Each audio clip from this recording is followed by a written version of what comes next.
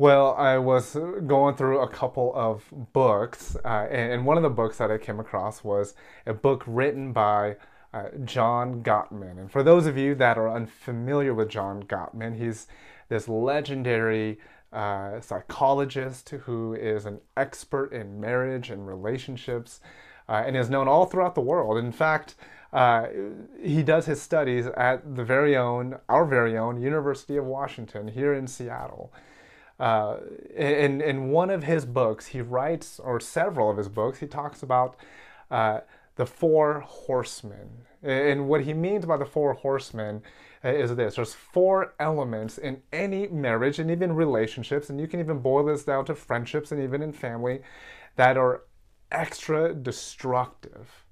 In fact, he has studies where any of these four horsemen are shown. He can predict if, especially if it's a married couple, if that couple will eventually divorce. And in his book, he says he is 90% correct. And out of all the four horsemen, he says there's one in particular that is most toxic and most dangerous. And it's the four horsemen one of those that's called contempt. It's this idea where the respect is gone. It's this idea where maybe one partner believes they are above or better than the other. And in his book called Why Marriages Succeed or Fail, Dr. Gottman says this: when contempt begins to overwhelm your relationship, you tend to forget entirely your partner's positive qualities, at least while you're feeling upset. You can't remember a single positive quality or act. This immediate decay of admiration is an important reason why contempt ought to be banned from marital interactions. Now, this may sound like it's bad news, because it is. But Dr. Gottman also assures us that it doesn't have to end there. There's actually a solution for this. There's an antidote for contempt, which contempt leads to us forgetting and not remembering the good qualities of our partners, of our friends, of our relationships, which then completely deteriorates the relationship. He says that doesn't have to be the end of the story. There is a solution. He says this: the best way to measure fondness and admiration is to ask couples about their past. How did they meet? What were their first impressions of each other? How did they feel when they were around each other? If a relationship is in crisis, he says, partners are unlikely to elicit much praise by talking about the current state of affairs. Talking about happy events in the past, although, helps many couples reconnect. He ends with this: if a couple can revive their fondness and admiration for each other by talking and remembering the past, they are more likely to approach conflict resolution as a team.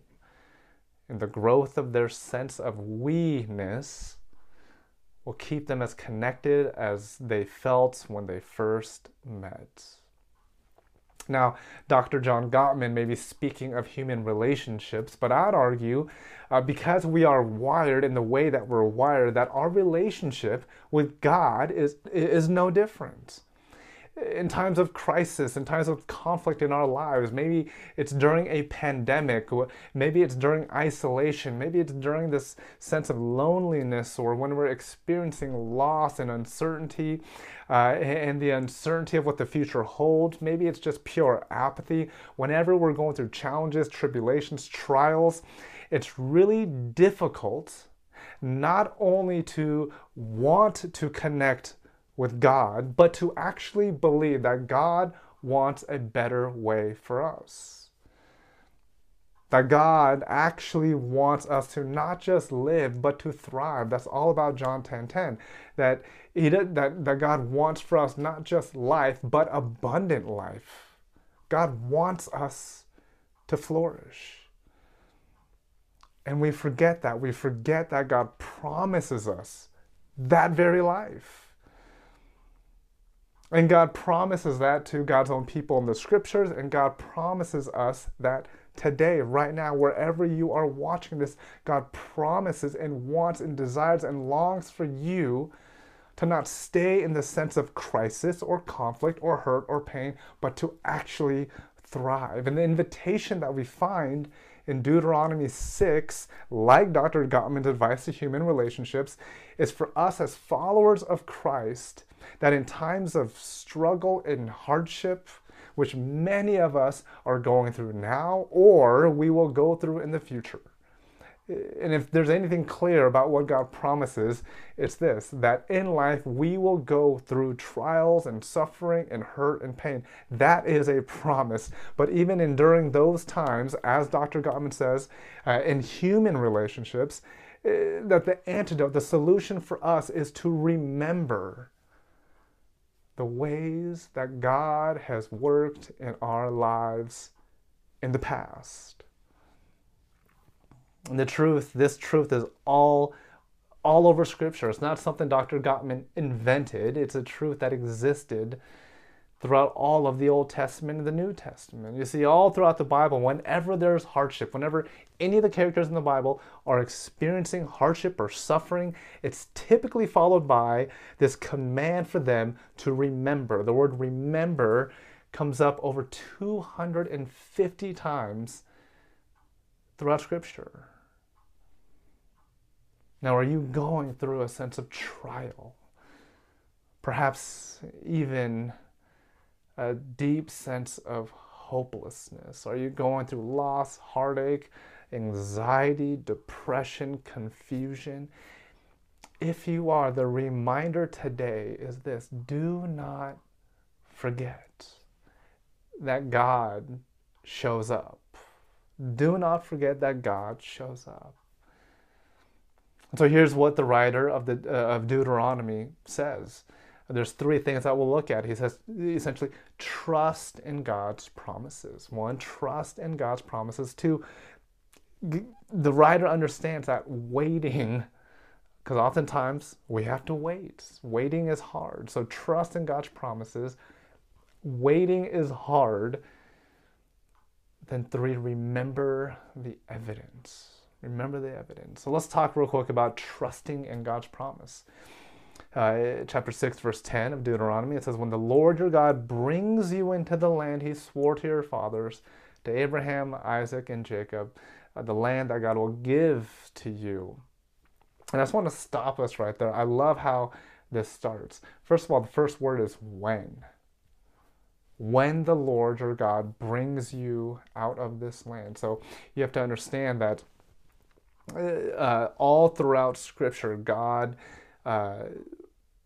tells people, commands people to remember when God rescued God's own people, the Israelites, out of slavery, out of bondage in Egypt, and delivered them to the promised land. Anytime they're suffering, anytime they're complaining, God says, remember when I rescued you. It miraculously even opened up the waters for them to cross into a better life, to a better place. Now in Deuteronomy 6, the text that we just read, at this point, the rescuing hasn't quite happened yet. At this point, they're still wandering in the desert. When they're going from Egypt to Canaan, they're on the journey, but they're not at the promised land, which is filled with milk and honey. They're not there yet. They're still in between on this detour, complaining and groaning and being filled with disbelief. Like, God, where are we? God, why did you bring us to this place? God, are you here to kill us, for us to die here? They're lost in the sense of anger and bitterness, and they complain. And they even at one or several points say, we'd rather go back to Egypt. We'd rather go back to what we're used to than go towards the unknown. Now, that is the ultimate sense of hopelessness, to actually believe that a better day could actually come. But pay attention to what the writer of Deuteronomy says. He says, when the Lord brings you into this land. When indicates something that's futuristic, because it hasn't happened yet. the actual crossing over into Canaan, the land filled with milk and honey, that promise has not been completed yet.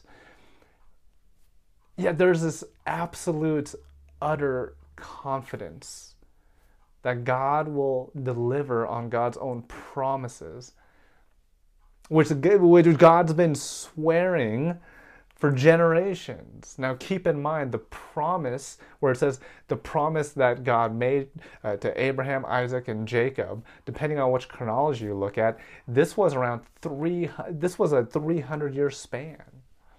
And so here God is making this promise that they will be delivered, and this promise hasn't come to fruition in 300 years. Could you blame them if at some point they disbelieve?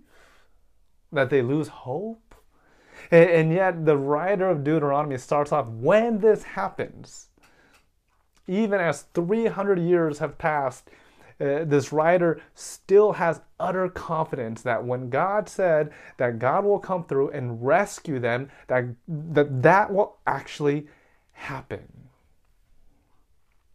It's like this writer has this childlike faith that Jesus talks about in the New Testament. Do you remember when you were younger and you felt like whatever your parents said to you was absolutely 100% fact? And maybe you look back and you're like, how did I ever fall for that? But there was a moment, most likely in our lives, that whatever our parents said, that was 100% fact, and there's nothing anyone could do to change your mind. A few years ago, when Maria and I were just dating, I decided to cook her dinner. And the meal that I prepared for her were eggs. Okay, I know it's not that creative, but oftentimes we eat breakfast for dinner. And I know some of you enjoy that too. And I asked her, okay, as I cook these eggs, how do you like your eggs? What kind of eggs do you like? And as I asked that, I was expecting scrambled or over easy or medium or whatever it is. And her response was, I like flat-C eggs. Now, maybe it was just me, but I had never heard of flat-C eggs before. And I said, what are those? I don't think that's a thing. And with confidence, she said, yes, it's actually a thing. My dad used to make it for me every single morning growing up. And she described what flat-C egg was. It's essentially, I guess you would describe it as an over-hard egg, where the egg is broken and it's cooked all the way through. And that's the way she liked it. And I said, okay, here you go. A few years later, I talked to her dad about it, and I said, what are flat-C eggs that Maria keeps talking about? And he said, he giggles and he says, well, those were meant to be over easy eggs that I accidentally broke the yolk. And so I presented it to her as flat-C eggs. And so that's what she believed those to be. And I look at that story, and there was just this utter belief in Maria that these eggs were a thing, that these eggs were something that was intentional, and that her dad prepared for her, which the whole thing was a bit humorous. I mean, it was wonderful. It was great to see the childlike faith in Maria of her dad and the things that he offered her. And that is the kind of trust that we see in the writer of Deuteronomy. When he says, even after 300 years, there's this promise from generation to generation to trust God, that God will deliver you to a better place. And as we look into this text, I want you to see two words. One is when, because that dictates a utter confidence and utter faith when God delivers. And the second word I want us to focus on is the word to swear by. God swore promise. This is Hebrew word shiva, which means to make an oath. God made an oath that God promised that God would deliver. But the word Shiva also is the same word as, or shall I say, the number 7. 7 was a holy number. I think many of us know that. It's a number of completion. We see that in Genesis 1, 2, and 3 in all of creation. That once God created and rested on the seventh day, everything was completed. A day of rest. And so what the word Shiva, what the word to make an oath means is that when God promises, when God makes an oath to God's people about rescuing them, about delivering them, about this life of thriving and flourishing, it's in your complete life. It's in every aspect, in every situation, no matter how challenging, no matter how difficult, no matter how hopeless it may feel, in everything, the promises of God applies to your life. In every circumstance, whether you want to believe it or not, that is God's promise, oath to us, is that in every situation, God will, not if, but God will come through. In Philippians 4, God says, I will be your strength. In Deuteronomy 31, God says, I will never leave you nor forsake you. In Jeremiah 29, God says, I have a plan to prosper you. In Psalms chapter 6, I promise to hear your prayers. In Exodus 14, I will fight for you.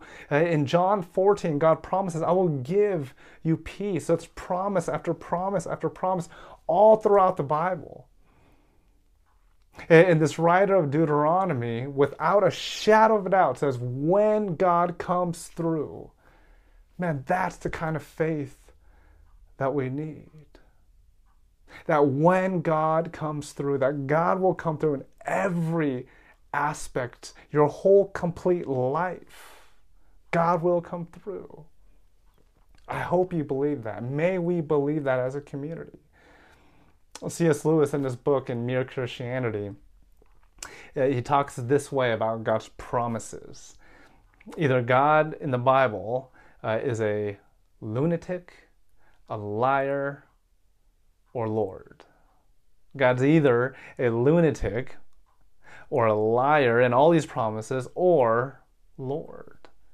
And obviously that's probably a little bit too linear of a way to look at it.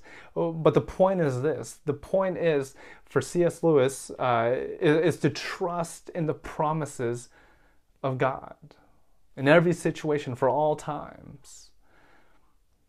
That God's promises will come through.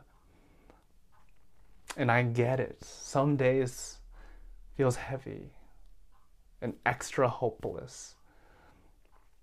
You can't even imagine a better day, kind of like the Israelites, where they just want to go back to Egypt because I can't imagine something could be any better. The writer of Deuteronomy gets it. That waiting and waiting and waiting is hard.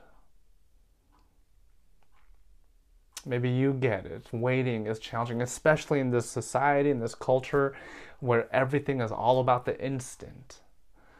To foods, to movies, to the things we watch, to purchases online.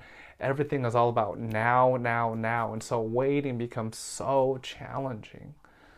And the reality is God does come through with God's promises for us to be delivered to a better life, to a better place. But oftentimes that requires waiting, and waiting is so hard. In Deuteronomy 6, verse 13 to 14, it says, fear the Lord your God, serve him only, and take your oaths in his name. Do not follow other gods, the gods of the people around you. The Israelites knew that waiting was hard, just like us today. There's even a story where the Israelites sent Moses to go on top of Mount Sinai to hear from God. Essentially, the people wanted to hear from God through Moses. Moses was on top of the mountain, and apparently he took too long. And so the scramble on the bottom of the mountain of the Israelites, they were confused. They were paralyzed by uncertainty. They were asking, when is Moses coming down? Essentially, when is God going to speak to us? When is God going to show up?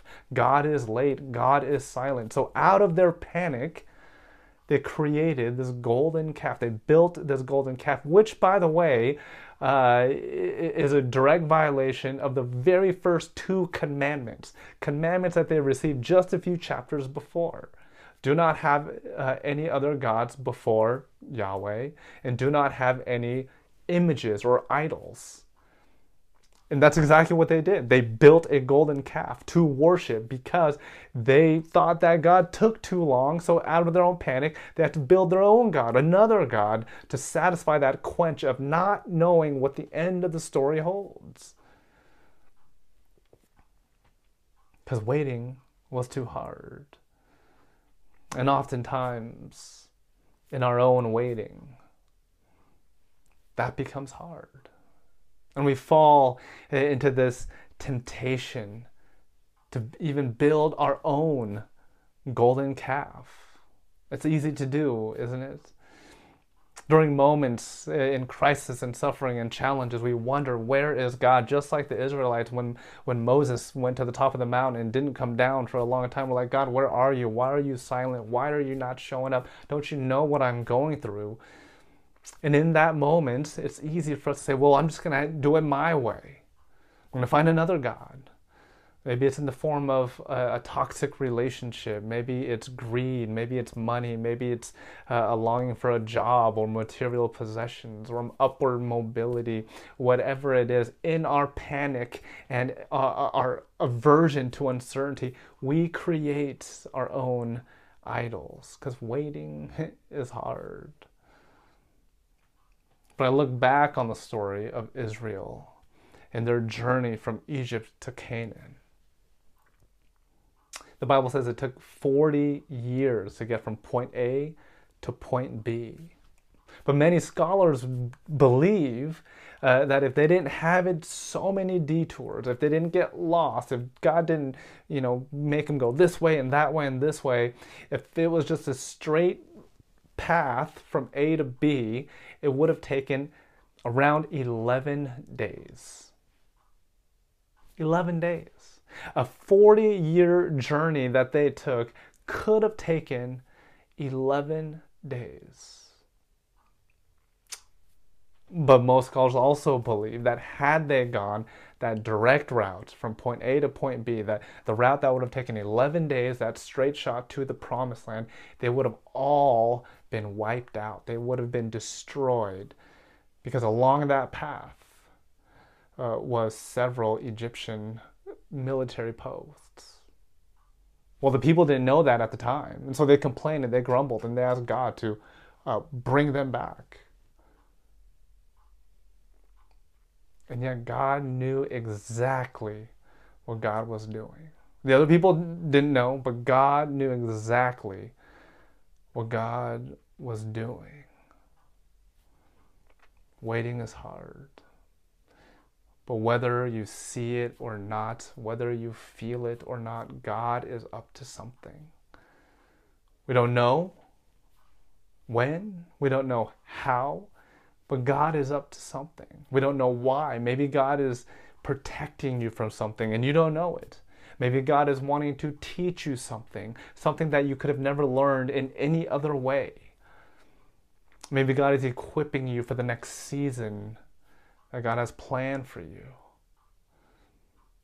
Maybe God is trying to change you and transform you. I don't know.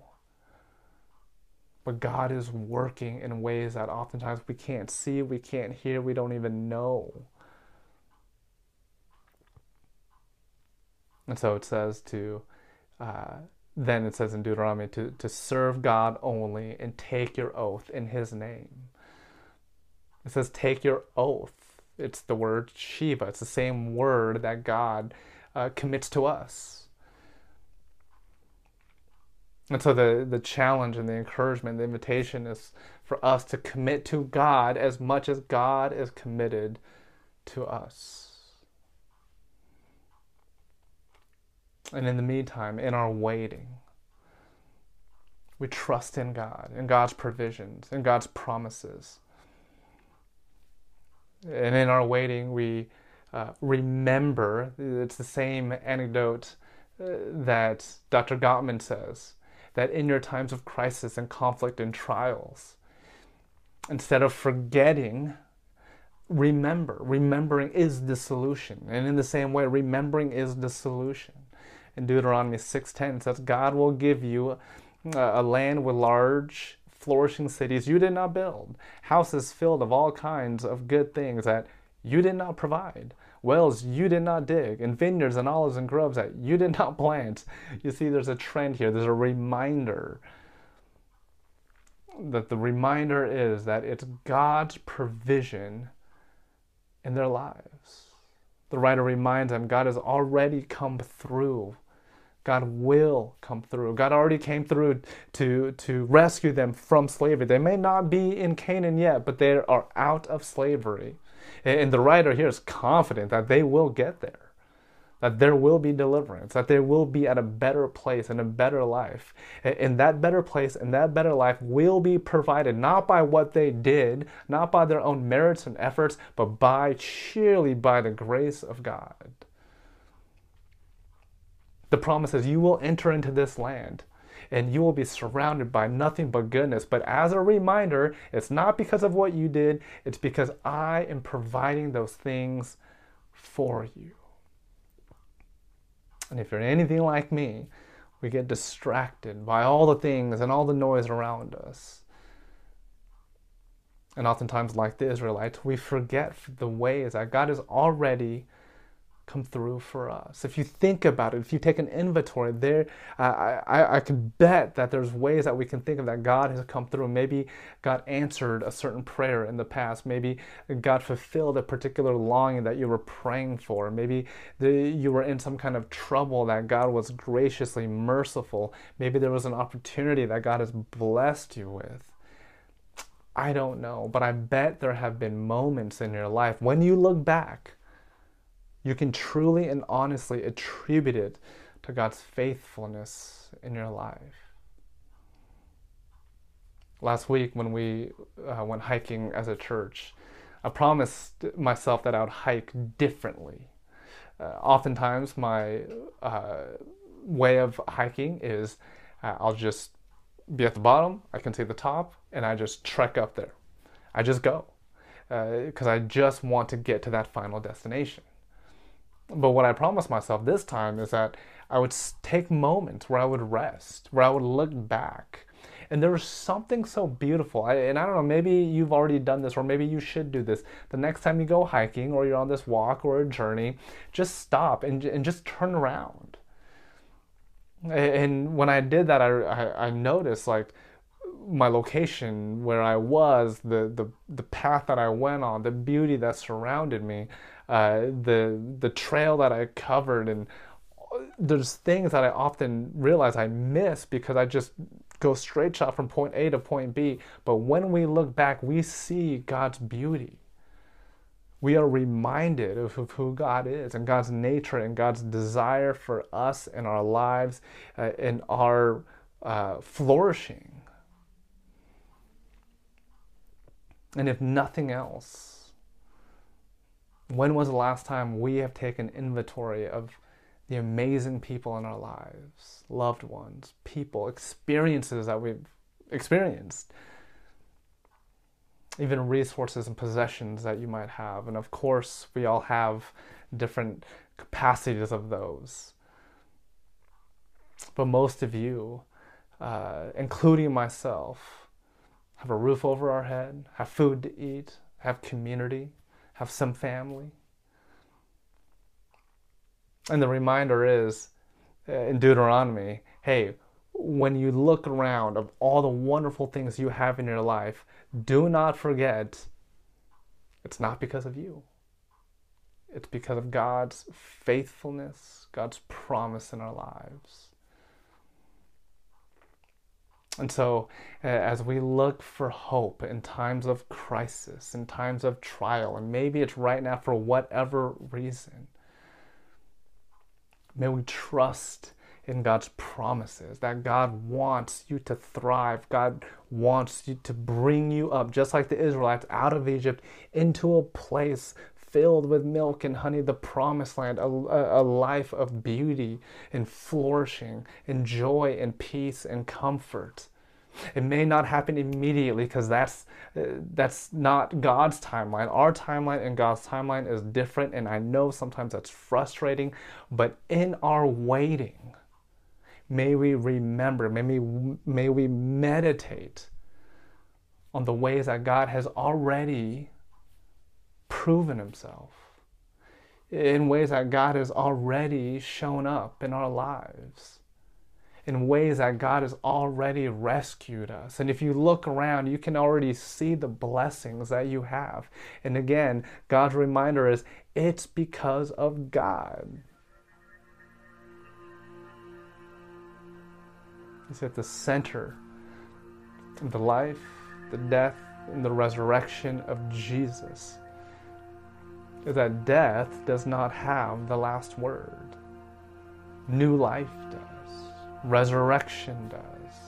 Eternity does. And that's the life that God promises you as followers of Him. And so would you trust that no matter what you are going through, may you remember in the vastness of God's promises for you that we can trust God and that God is trustworthy. So stay the course, to wait well, to in your waiting, to remember the ways that God has provided and has given you abundantly. May we not forget that. May we look back, not only just look at what's going on in the present, but to look back in the ways that God has come through. And just like in your relationships, as noted by Dr. Gottman, things start to flourish and thrive. May we be that. Let's pray. God, thank you for your promises, and may we trust in your promises, because you have shown up time and time again in our lives. So help us not to forget that, and forgive us for the times that we do. It's so easy with the noise and all the things that are happening in our lives to just forget for the ways that you've shown up. Remind us how much you love us, how much you've provided for us, how faithful you've been. So we can carry that on to move forward to the life you want us to live. We thank you. In your name we pray. Amen and amen. Let's continue in worship.